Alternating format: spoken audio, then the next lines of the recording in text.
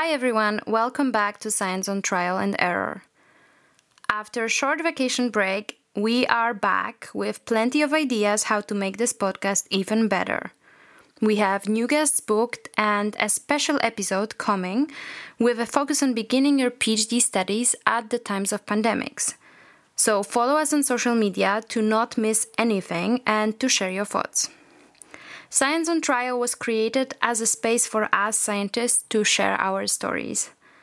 I'm always very touched by the honesty and vulnerability of my guests, and I am very grateful that the episodes resonate with you. Thank you for sharing the podcast with your friends and for making this community even bigger. And now in today's episode, I am joined by Rose Waugh.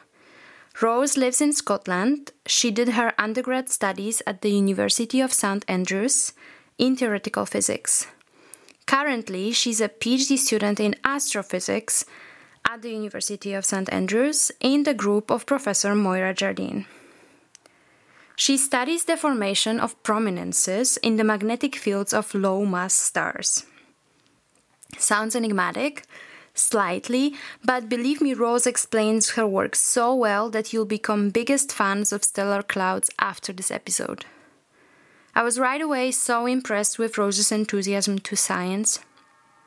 We've actually met over Instagram, where Rose is known as Astrophysicist Rose, and she shares her life as a PhD student and a mom of a toddler. She also draws fantastic cartoons to explain astrophysics and is very involved in outreach activities. I'm very happy that I had a chance to get to know Rose better and to hear her story. She is wonderful, and I'm sure you'll love her too. And also, we talk about space, so I don't know about you, but I was very excited. All right, here we go, episode 8. Please welcome Rose Waugh. Hi, Rose. Thank you for accepting the invitation to be on the podcast. I'm very excited that we will have a chance to talk about your work and your other activities. Thank you very much for having me. It's great to be here in the virtual world. Yeah. So how are you? You're in Scotland currently, right? Yeah, I'm a PhD student in Scotland. So it's supposed to be summer, but it's pretty cold today. But it's been very hot the rest of the week, so I can't complain. We have 35 degrees Celsius today here in Vienna. It's crazy. It's really so hot. I cannot even. I look at you in your sweater and I'm just like, it's so hot. I know that you're a PhD student in astrophysics, and I'm very excited because we didn't have an astrophysicist here before. So how about we just start for now with talking a bit about your PhD work. I know that you work on stellar prominences, which is basically this clouds that form on the surface of star's atmosphere. Is that right? Correct me if I'm wrong. Yes, you've done a lot of research there. I get very curious. Yeah, so I'm in my 4th year now, I guess, of my PhD. So typically, like in Europe, that would be my final year. But because of the pandemic and things like that, I've had a bit of an extension. And I had a kid during my PhD as well. So that also has kind of extended the amount of time for my PhD. So I'm kind of a final year PhD student, but kind of not. And my research mostly focuses on mathematical models and simulating where these prominences, these stellar clouds that you were talking about, would form around kind of small stars. Mm-hmm.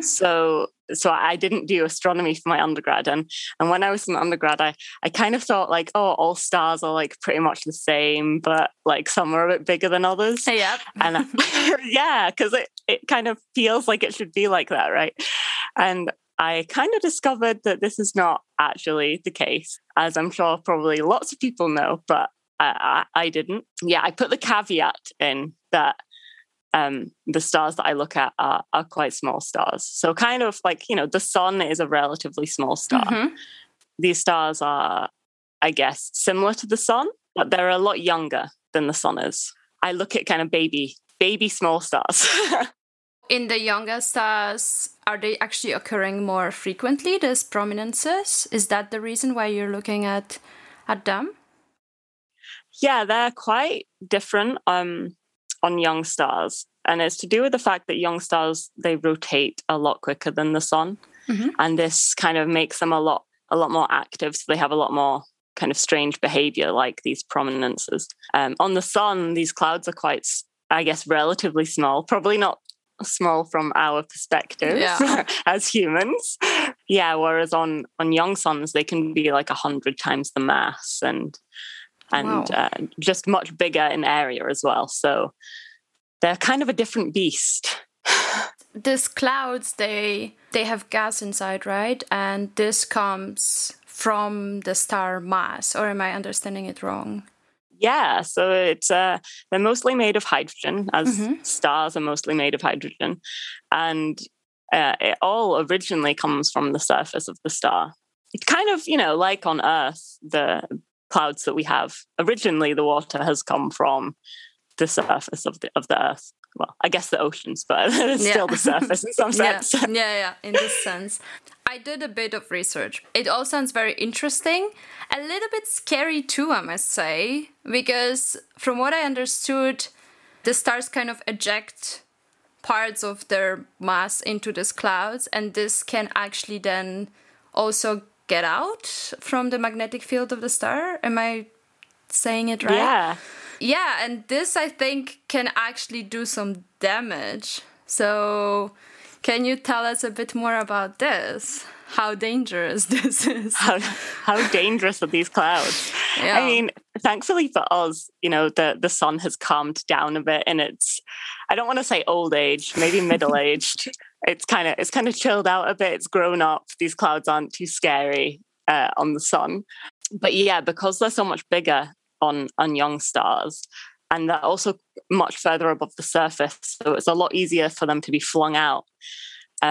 So you don't really want to be on a planet that is orbiting around one of these stars, because it's not unlikely that you might be hit by one of these clouds that has been ejected and released from the star. So that could do a lot of damage. Yeah, it could help to remove some of the atmosphere of the planet, if your planet has one, which you probably hope it does if you're on it. Exactly. So yeah, they can probably do damage, although the extent to which they do damage we don't know, because we don't know quite how frequent they are on these stars and things like that. So it's definitely still an area of research. I wouldn't want to be on one of these planets, but it raises some interesting questions. Because the sun would have been like this when it was younger, and the Earth is okay. So it kind of makes you wonder how. Exactly. Do you know whether our magnetic field plays a role, or like? I mean, I don't know. I'm not sure if anyone completely knows the answer. I think definitely the fact that we have a magnetic field it seems to be reasonably strong because it's survived on Earth. Has definitely helped us a lot. Mm-hmm. And it's not only these stellar clouds that are a danger. There's a lot of other things that these stars can throw out into space as well. So definitely our magnetic field is helpful. I feel like there's got to be more to it than that, but I don't. That's just like an intuitive feeling, I guess. Yeah. So these stars, as you said, they are younger than the sun. Does this also provide you with a way to look a bit into the past, how the sun could have behaved, and also to study a bit more the evolution of the stars? As you said, they are like lower mass stars. Yeah, so I guess there's two bits to that question in a sense. So definitely when we want to know more about what the sun would have been like in its past, we have to look at other stars, because any amount of study that we do of the sun is such a small time scale by comparison to its life. Yeah, exactly.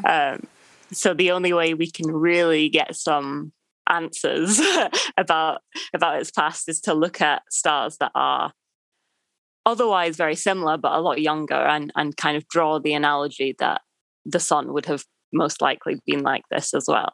And I guess in terms of evolution in general, we talked about how these prominences can be ejected, and that's taking away mass from the star. Yeah, exactly. And angular momentum. If your listeners are keen physicists, they've probably heard that scary term before. But basically, if they lose a lot of these clouds, it can make the star start to slow down. So it's not rotating as quickly as it would have been. And we know that lots of other processes cause this as well. But I guess learning about how much the prominences contribute helps us understand a bit more exactly how it would have evolved. Yeah, I get it. The prominences you study, like you basically try to theoretically understand how they form, or where they form. Once they form, can they actually then get back to the surface, or can they only be ejected? Do you know anything about that? That's such a good question. So, yeah, there's been some recent research that suggests that where they form will determine whether they're going to be thrown outwards or whether they might fall back to the surface of the star. So if they form kind of close enough to the star, then when the magnetic field kind of gets disrupted and the cloud can't be held in place anymore, then it'll fall back to the surface, which is often, not always, but often what we see on the sun. And if they form too far out, then that's just not possible. They'll just be thrown out, and there's no way for them to make it back to the surface. I guess it's kind of similar to if you think about having like a spaceship in orbit around the Earth. If you switch off your engines and you're close enough to the Earth, you'll fall back down. But otherwise, if you're too far away and your engines fail, you're in trouble. That's it. I think people maybe didn't hear so much about the prominences, but a lot of people might have heard about stellar winds. But are you also looking into that? Yeah, so the winds of stars are, I guess, in case anyone doesn't know what a wind is, I should briefly mention stars have a magnetic field, and certain places around the star, the magnetic field kind of looks like a loop, so it joins back to the surface, and that helps keep all of the material attached to the star. And if your magnetic field line kind of goes off into space and it doesn't join back to the surface, then that doesn't happen. And so material starts to flow out throughout space. And we call this a wind because it's a blowing of material. We do know that these are very important in determining how stars will kind of get older. Yeah, prominences and winds, we don't know exactly how prominences form, but we do know that the material has to come from the surface of the star because that's where the stuff is.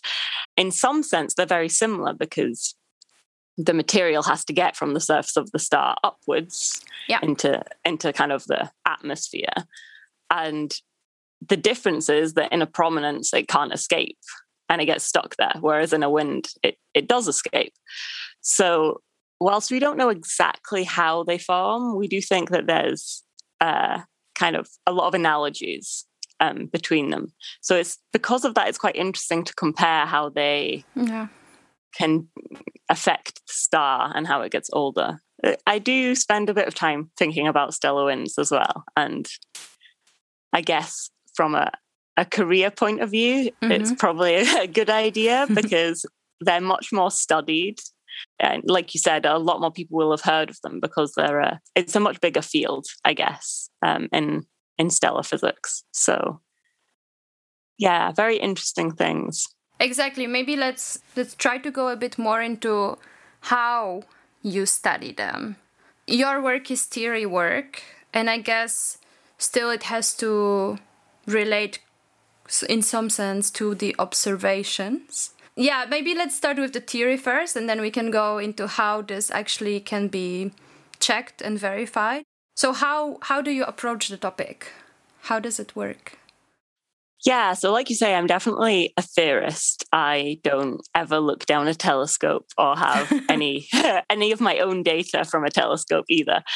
I came from a very much a theoretical background. The work that I do is is all on my computer, and it's all kind of modeling, a lot of coding, although I use that word I'm very careful about using that word because I'm not a very proficient coder, so I don't want people to feel like you have to be an amazing coder to do this kind of thing, because I'm not. So I don't want to give that impression, but low level computer coding. I guess my recent work, I have used some observational stuff. So I have some collaborators that observe particular stars, and they can tell me what the magnetic field looks like on the surface of the star. So that's my connection, I guess, to the observational stuff. And I use that to say, well, okay, that's what my magnetic field looks like on the surface. But what does that look like everywhere else? Because my clouds, they're not at the surface of the star, they're above the surface. Yeah. And so I need to know what the magnetic field looks like there. So I use a simulation to calculate that. And then I can calculate in which bits I will find a cloud. And I guess at that point, that's when you start to kind of get some theoretical data that you can then compare to your observations. I guess one of the interesting but difficult things to come out of my recent work is that I found all of the places around these stars that you could have a prominence. And a lot of them, if you looked at the geometry of the system, basically you would never be able to see them, because we only see clouds if we need them to pass kind of in front of the star, and then they block out some light. Yeah. You cannot verify basically all of the sides because the star is dynamically rotating and it all moves in space. So you only catch one in, 100 or even more. Yeah, probably. Exactly. This is extremely fascinating, but it's also, because it cannot be verified quickly, it's also so difficult. I mean, frustrating. Would you like to have a more clear answer more quickly, or? I think for me, it's not so much the inability to verify it quickly. It's just that I guess what I find frustrating is that if you then take kind of all the mathematical models and you look at how the prominences would affect the star, it suggests that they would affect the star a lot because there's a lot of prominences. But if you look at the observations, you don't see very many of them. And so up until now, it was kind of, we thought that maybe they weren't that important. And so I guess I'm frustrated in the sense that I want to know now, well, do they affect the star or not? This I got, yeah, I can understand that. Well, I am very fascinated by your work, but I'm also fascinated by how actually you came to study this. So you are currently at University of St. Andrews, right? In Scotland? Yeah. And you said yourself that before doing your PhD as astrophysicist, you actually didn't really study astrophysics, you studied physics. So was it difficult to transition to focus on astrophysics without doing an undergrad in that direction? Maybe you can tell us a bit more about this decision. Sure, yeah. I like being asked this question because I think it's very easy for people to feel like once they've picked their undergrad that they're completely narrowed into a subject. And I really feel like from my experience personally and other people that I know that that's not the case. So I like to reinforce that whenever I can. I did physics for my undergrad. Specifically, I guess I did theoretical physics. So I definitely came from a more kind of physicsy background. I did do a couple of vaguely related courses in my undergrad to astro. So I had a little bit of exposure to it, but I wasn't, I definitely wasn't an astrophysicist. And I always felt like, I'll never be able to get into the PhD I want to do now. Because I haven't done astrophysics. And a lot of other people that I went to university with did do astrophysics. So I thought that this was very much the route you had to take. But it turns out lots of people don't do that. Lots of people do physics or something else, maths or, even engineering sometimes, and ending up on that route. There are two things that make it, I guess, challenging. First of all, there's then like I don't want to call it like imposter syndrome, because I guess you are different to other people in a sense. Yeah. But there's that feeling of like, I don't belong here, I don't fit in because I haven't done it the right way, even though there isn't a right way. So that's kind of the challenging thing, I think, is overcoming that. It's not so much... It's not external. Anything else. Yeah. Okay. I mean, I had to pick up some stuff, I guess, some knowledge that I didn't have, but equally I had more maths background than other people. So everyone just has different skills. I don't feel that I'm suffering in my PhD because I don't know about galaxies, which I would have learnt about if I'd done astrophysics. Sure. So you're saying that like you always had an interest in physics, or as a kid, did you actually like something else? Did you like the astronomy also before, or was it more something you picked up during studies and it just seemed very interesting? Yeah, I guess I loved space in the same way that all kids love space. Oh yeah. It's cool. You can't not love it, I think. But I guess I wasn't any more keen on it than your typical kid. I always liked science in general, and I, for a long time, wanted to be a vet. I don't know. I loved learning all about different animals and the biological processes, I guess. And then I realized that's being a vet is actually just like giving medicine to animals or doing surgery. There's not, once you've stopped studying, there isn't really any science, you know what I mean? Yeah, I get it.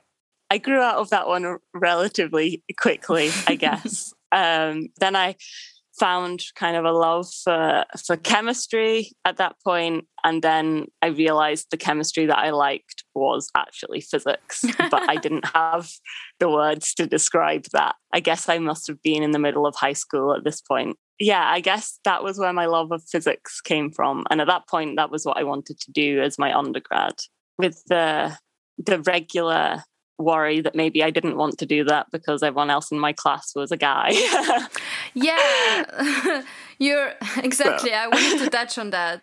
We've had actually a girl physicist here before. She is working on quantum physics, and she also mentioned that while she was studying in Russia, most of her class were guys, and she actually encountered quite a lot of comments about not belonging there, like it wasn't really a place for her.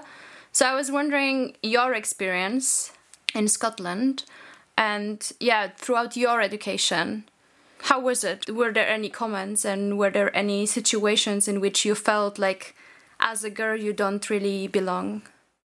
I think so I definitely felt it in high school. I think there were maybe 3 or 4 of us in my I guess I don't know what the equivalent is, but the kind of like the first set of exams that you do in high school. In Scotland, we then do these things called Highers, which are basically the exams you need to get into university. By the point I got to my Highers, there was then only, I think, 3 of us. And by advanced higher, there was then, I think, 2 of us. So slowly getting picked off more and more. And yeah, I felt it then. I felt like I stuck out as the odd one out. You know what I mean, I think. Yes.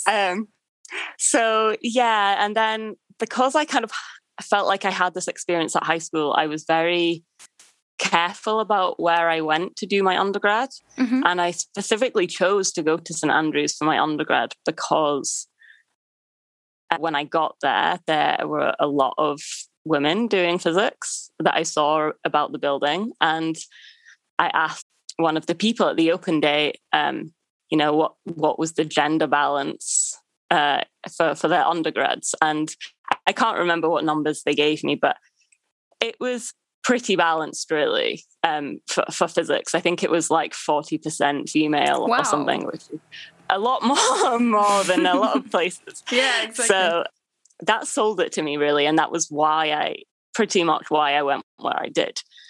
Yeah, so I think that helped my experience. But that doesn't mean that I haven't experienced these kind of sexist things. I think everyone sadly still does. You're always much more likely when you're in a lab group that if you're the female identifying person, then you will be the one that ends up taking notes and all this kind of, yeah, it's still there. So it's not perfect for sure. I guess it kind of came back again a bit more intensely by the end of my undergrad, because at this point I was doing theoretical physics.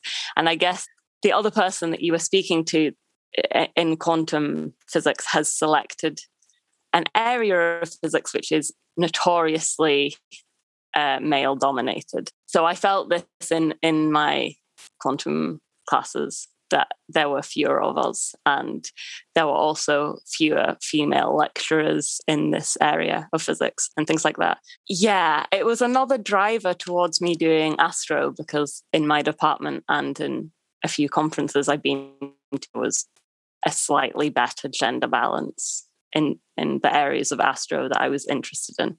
I guess it becomes the eternal problem that if you have a field of research and there's a critical number of underrepresented groups, then you'll attract more of them. And if you don't have enough of them, then people won't want to join that field because they see how big the divide is.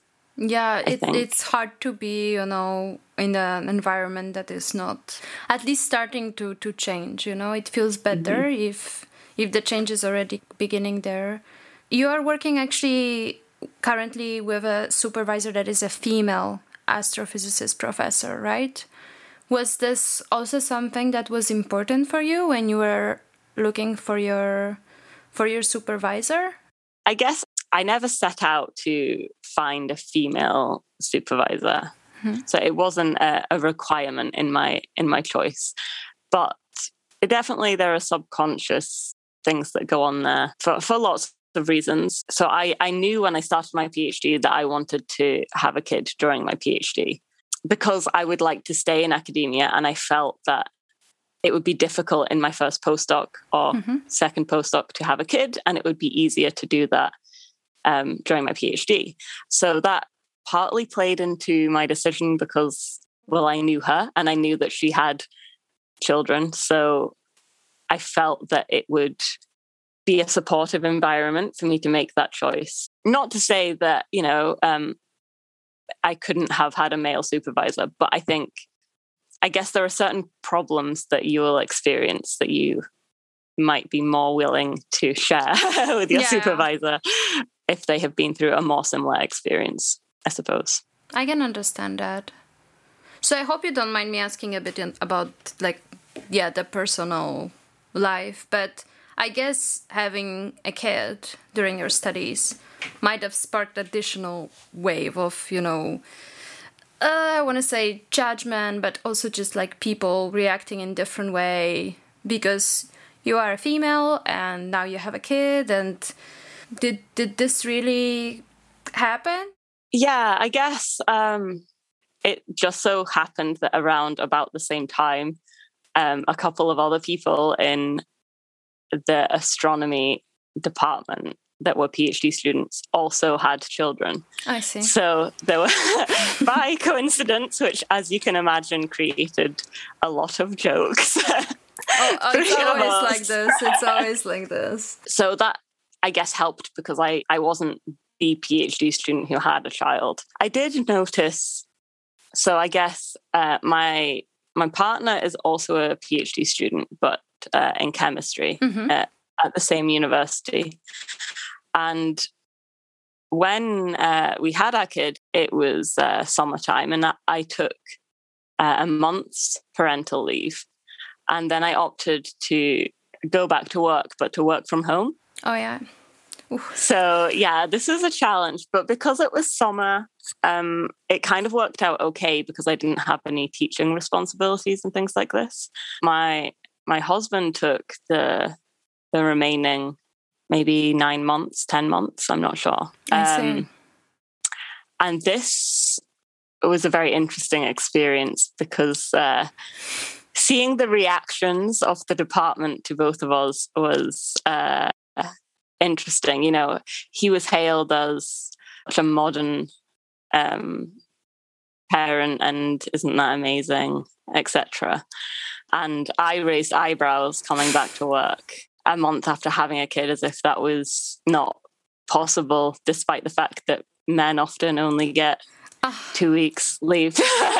You know, I know that maybe physically I have maybe done a bit more, but I had a very easy pregnancy and a very easy birth. You know, I didn't physically need any more time off. Obviously, it would have been nice if I could also had more time off, but that's just not how life works, right? So, yeah, it was very interesting. And, you know, even people who were very supportive of me, there was still a subconscious thing going on, which I found very interesting to interact with. I think because we'd made this decision between the two of us quite early on, and we were very happy with the decision. I didn't kind of upset me, but it was very interesting watching people.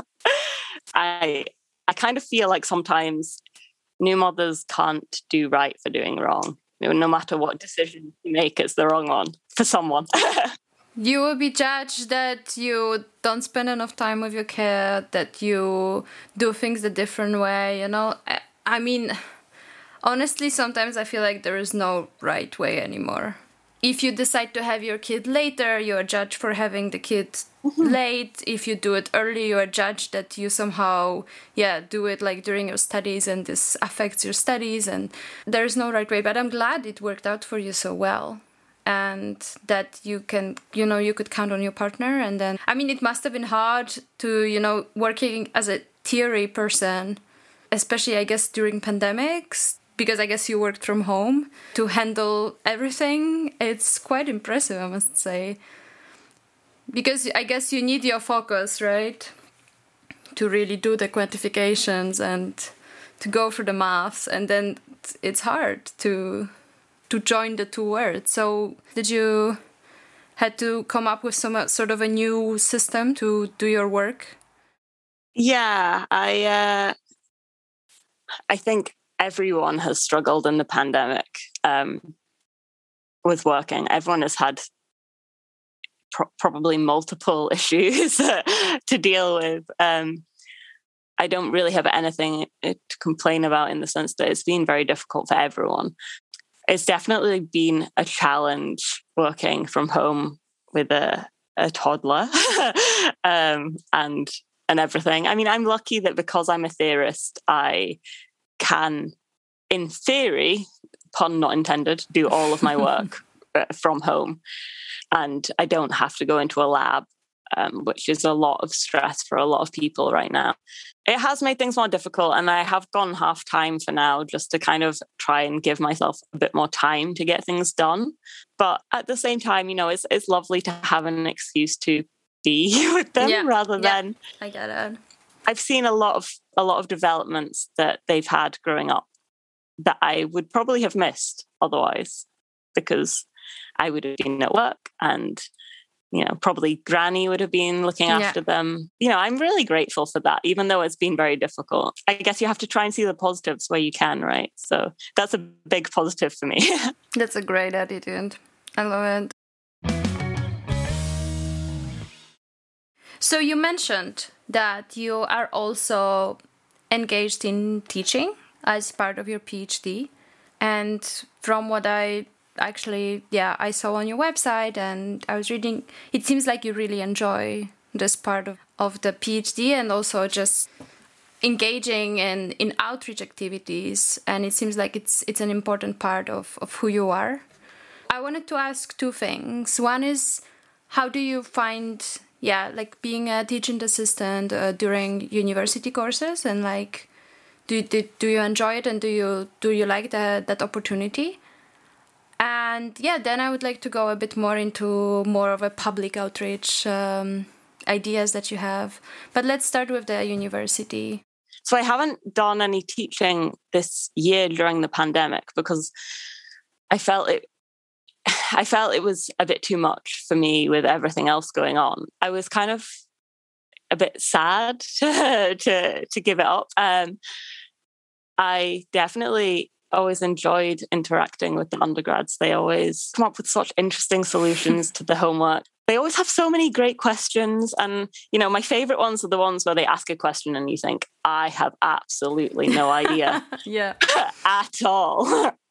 And I just love all of that. But not everyone does, right? And so at my university, it's not compulsory to teach. I like that because I think people who want to do it should do it, and people that don't want to do it shouldn't be forced to do it.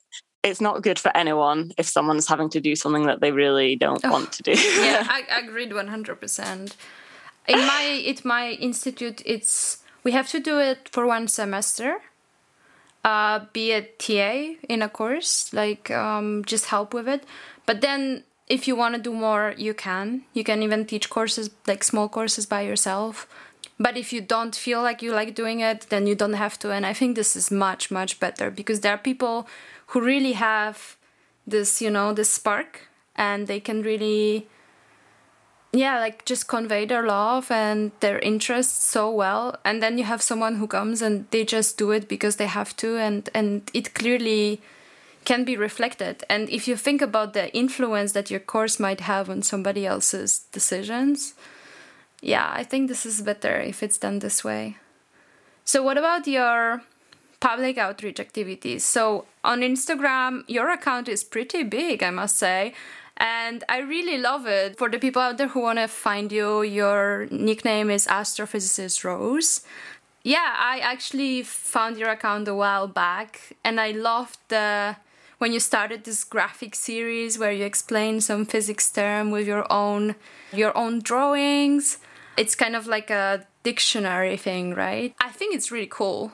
And I was wondering, where did the idea come from? Why did you want to start doing this?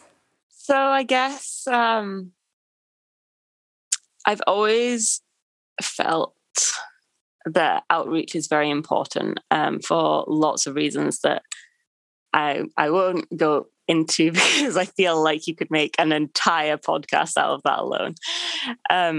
But basically, I think it's important that scientists communicate what they do to the public. Mm-hmm. I've always felt that way, but I'm not an outgoing person. And I find things like public speaking, incredibly difficult and not enjoyable, and they become a chore. So I guess I was looking for a place for me to do some sort of outreach, as limited as it might be, in a way that didn't terrify me. So I started an Instagram account quite a while ago. And initially it was just kind of talking a bit about what I did, I guess, with my life as a PhD student in astrophysics. And it kind of developed quite a lot, really, over the time. And I guess the cartoon aspect came from, so because I'm a theorist, I often am trying to visualize what I'm doing with some maths or with a bit of code. And the easiest way to do that is to draw a picture, right? So I'm often drawing pictures for myself. And I kind of realized this was a way to make things accessible to people, right? Like, definitely. People see a picture, and I guess the saying of a picture paints 1,000 words.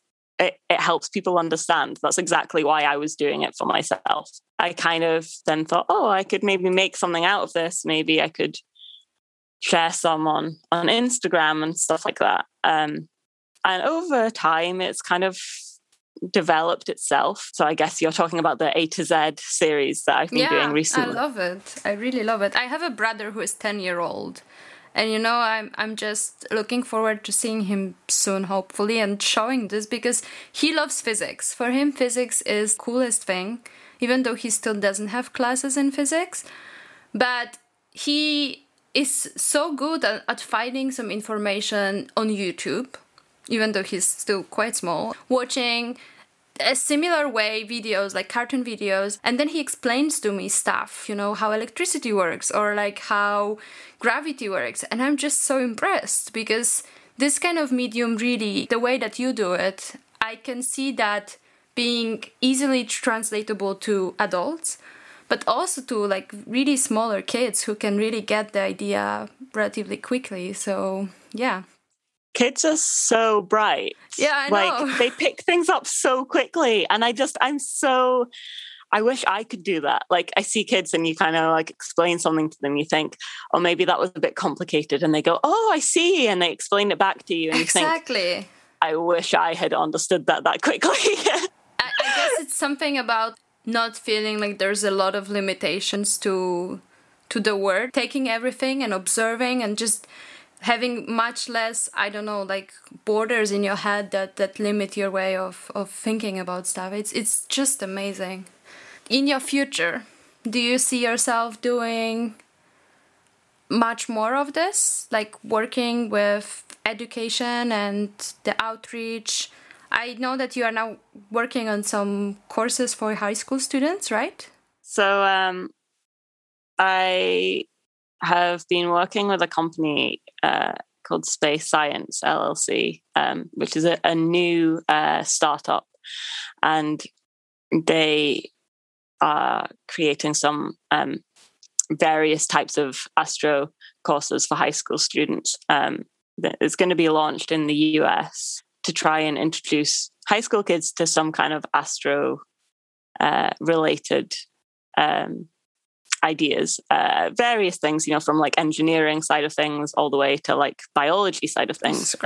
Yeah, I've been working with them and really enjoying it. I guess it's kind of the next step from kind of doing cartoons that go onto Instagram to kind of targeting a bit more. I just love everything that they're doing as well. I think it's really fantastic. So it's nice to feel like I'm putting my time into something that's going to make some sort of a difference, you know?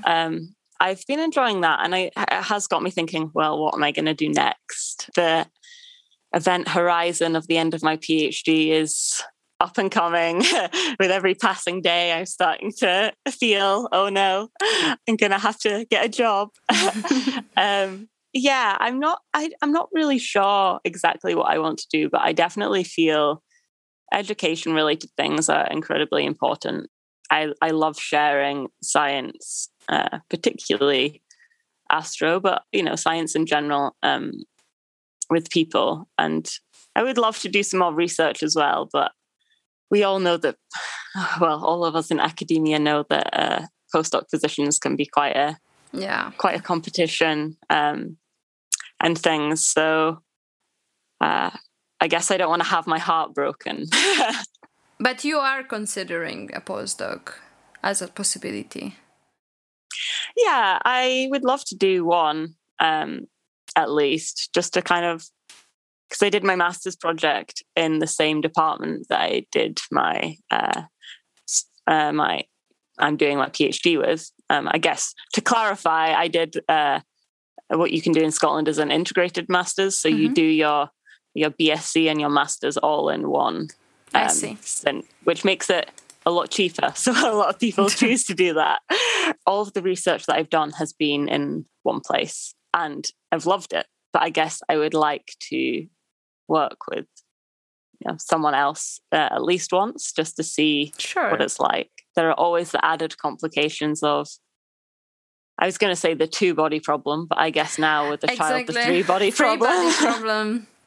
I completely understand that. My husband is also in science and it's always, it's tricky.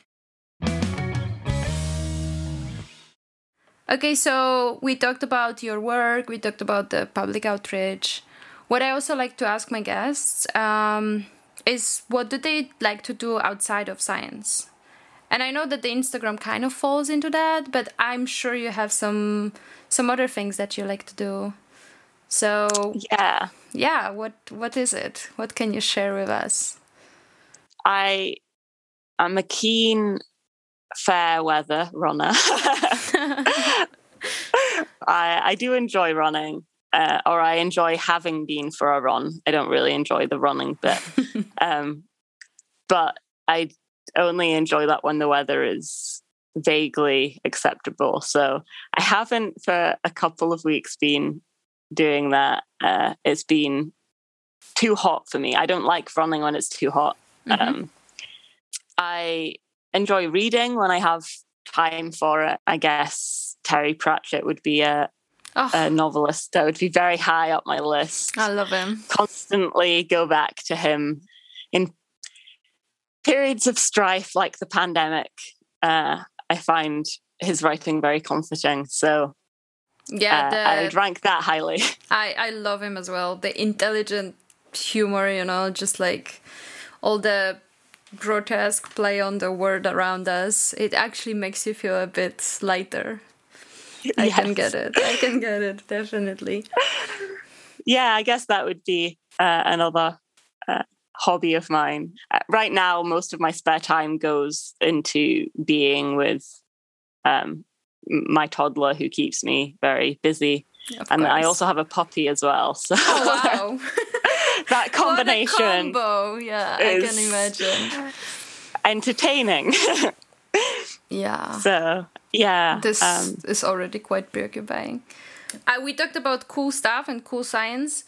What I also like to ask my guests, and I think this is something that really is important to realize, are the things that don't work out in science very well and don't work out in academia very well.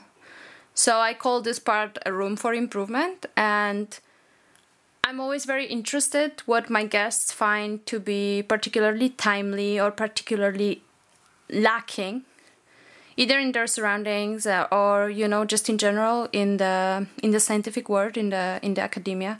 We mentioned a bit about the gender representation in science, and I guess in physics this is especially true. But so we can either talk about this a bit more, or maybe there's something else that you have in mind that you would like to touch upon. I mean, I guess there are issues in all lines of work. I think in general, and I guess it also encompasses kind of the gender situation, the thing that I find challenging about academia, not that everywhere else is perfect, but is that it can be quite inaccessible to people, whether that's, feeling underrepresented, so feeling like physics isn't for them because they're female, or, whether it's more, I don't know, tangible, if that's the right word. Lab spaces often are not very accessible. If you have, if you're in a wheelchair, for example, often you are locked out of doing PhDs or research in places because you can't get into the lab. And there are accessibility issues everywhere. Yeah. I find this a challenge. I've sat on the Equality, Diversity and Inclusion Committee in my school for quite a few years. And not that I don't think that my school was particularly resistive to change, but one thing that I have found in general in academia is that people can be very, very set in their ways, and there can be resistance to doing things a different way. An example that is not, to some people, a big deal is at my school, in my department, there has in the past been a lot of resistance to putting lecture notes online for people or recording their lectures and having them online. And now we've been in a pandemic and they've been forced to do this because people cannot physically come into the building. And, this is very common in a lot of departments. It's not specific to mine. I know it from Poland as well.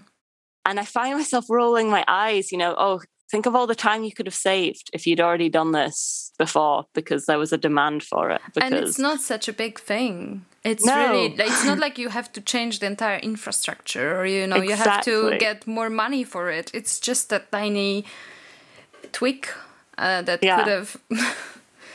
And it's so frustrating because if you are an able-bodied person, it's still helpful to have the lecture notes online. Of course. So, it doesn't hurt anyone. It can just help. Yeah.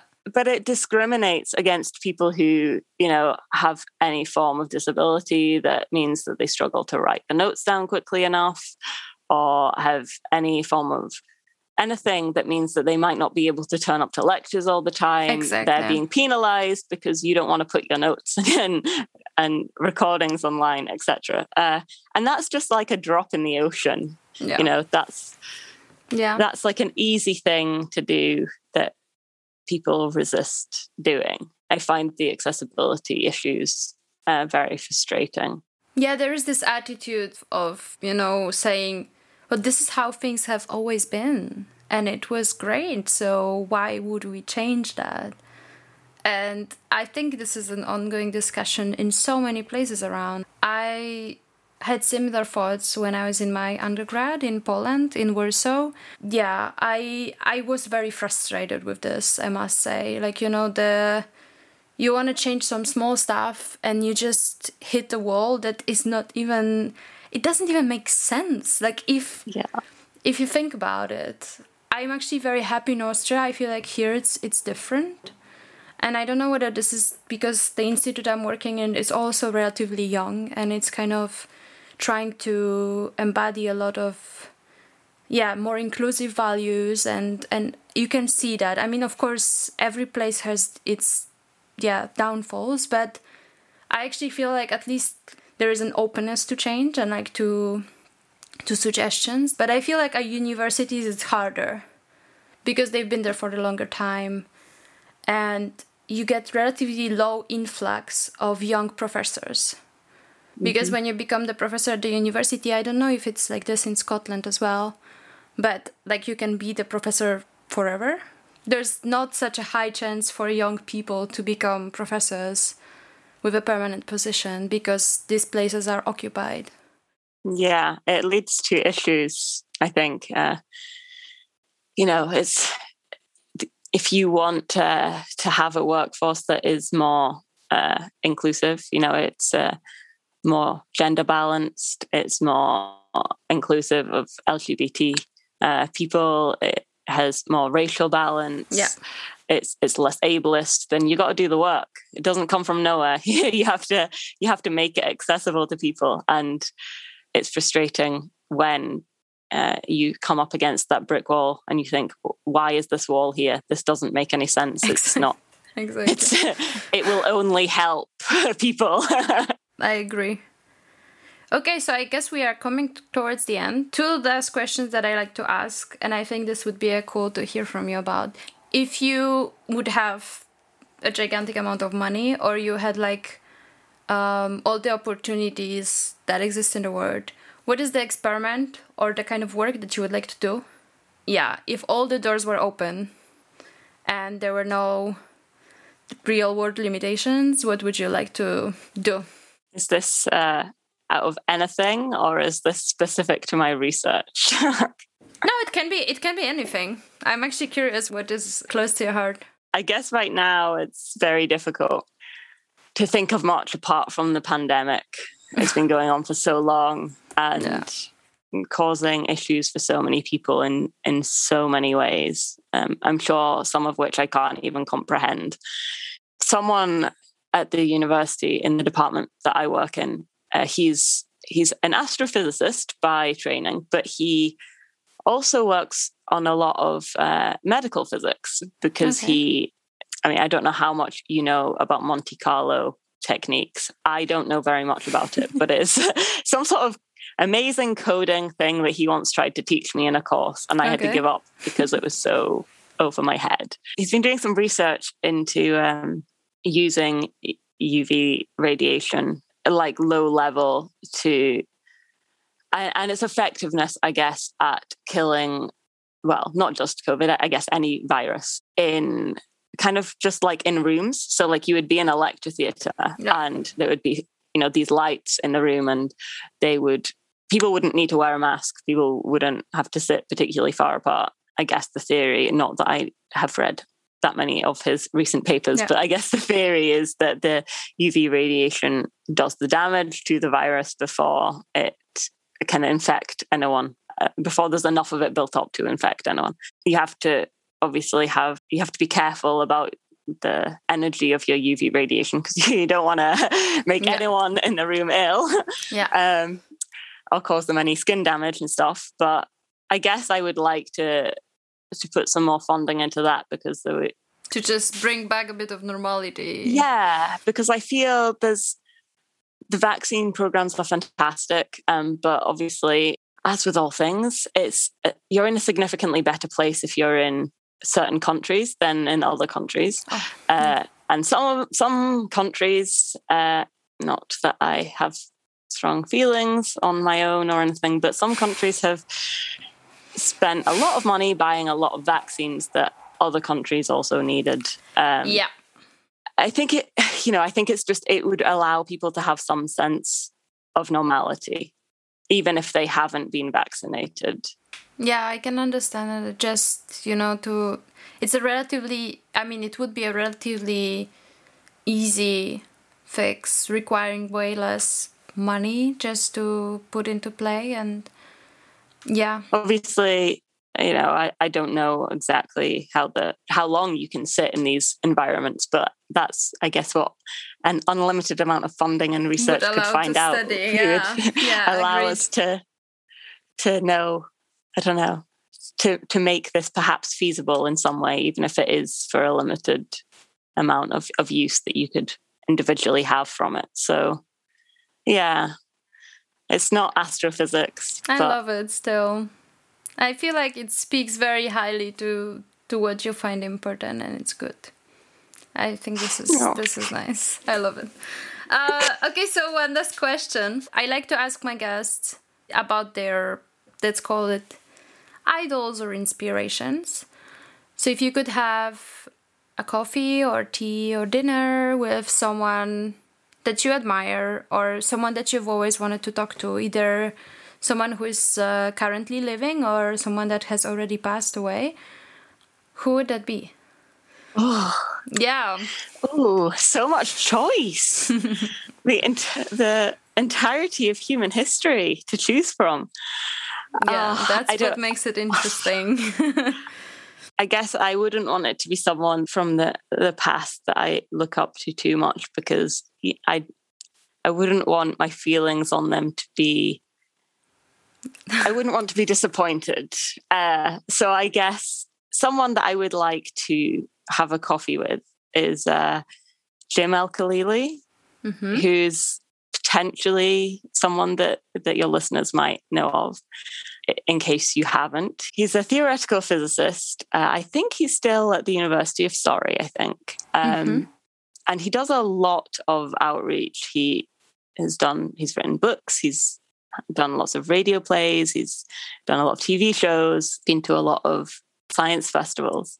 When I was quite young, I think I must have been about 13, I went to the science festival in Edinburgh, and he was at one of the events that I went to. I dragged my mom all the way down to Edinburgh. She so kindly came to all of the physics stuff that I dragged her to, even though she didn't like physics at school. She hated it. I think probably for a lot of the gender issues that we've mentioned, although she perhaps couldn't name it as that. I think that's probably what a lot of the problems were.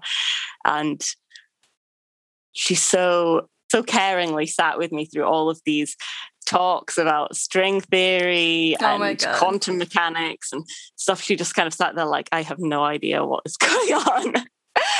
And he was at one of them. He was presenting one of them, and I loved it. It was amazing. And afterwards I went up to him and said, "Oh, can I have your autograph?" And he's like, "Yeah, of course." Oh my God. He was so shocked, I think, because he was also on the panel with Brian Cox, who at the time was a lot more famous. And he's kind of saying to me, "Don't you want to get Brian's autograph?" No, I want your autograph. Oh my God, I want your autograph. And he was so cute. He was so lovely. And he's probably one of the reasons why I ended up doing theoretical physics, why I stuck to it, why I am where I am, right? And I would just love to meet him and have coffee and say, you don't remember, I'm sure, because it's not a big deal to you. But as a 13-year-old, it was a massive thing. This is amazing. I bet he would love it. Like, it's just, I mean, these people do it because, like, also you do it because you want to make a change, like, even if it's very small change. And imagine meeting someone in a few years that actually looked at your cartoons or your materials and also became a physicist. This is, like, such a powerful feeling. I love it. If I can do that for one person, then my job is done, right? Exactly. This is important. So. It's important. Well, I hope you get a chance to meet him. Who knows? Yeah, we'll see. I'll tweet him with a link to your podcast. Exactly. Hey, Jim, do you want to meet for coffee? He should definitely do that. I'm very happy we had a chance to talk. Honestly, it's been most inspiring. I feel like your love for science is really contagious, and I just love it. I really love it, and I wish you all the best, both with your work and, defending the theses and dealing with all that, but also whatever you decide to do for the future, I'm sure it will be great, and I hope you can still do what you love most, and thank you so much. Well, thank you for having me. I'm really looking forward to seeing the final edited version without all of my internet issues.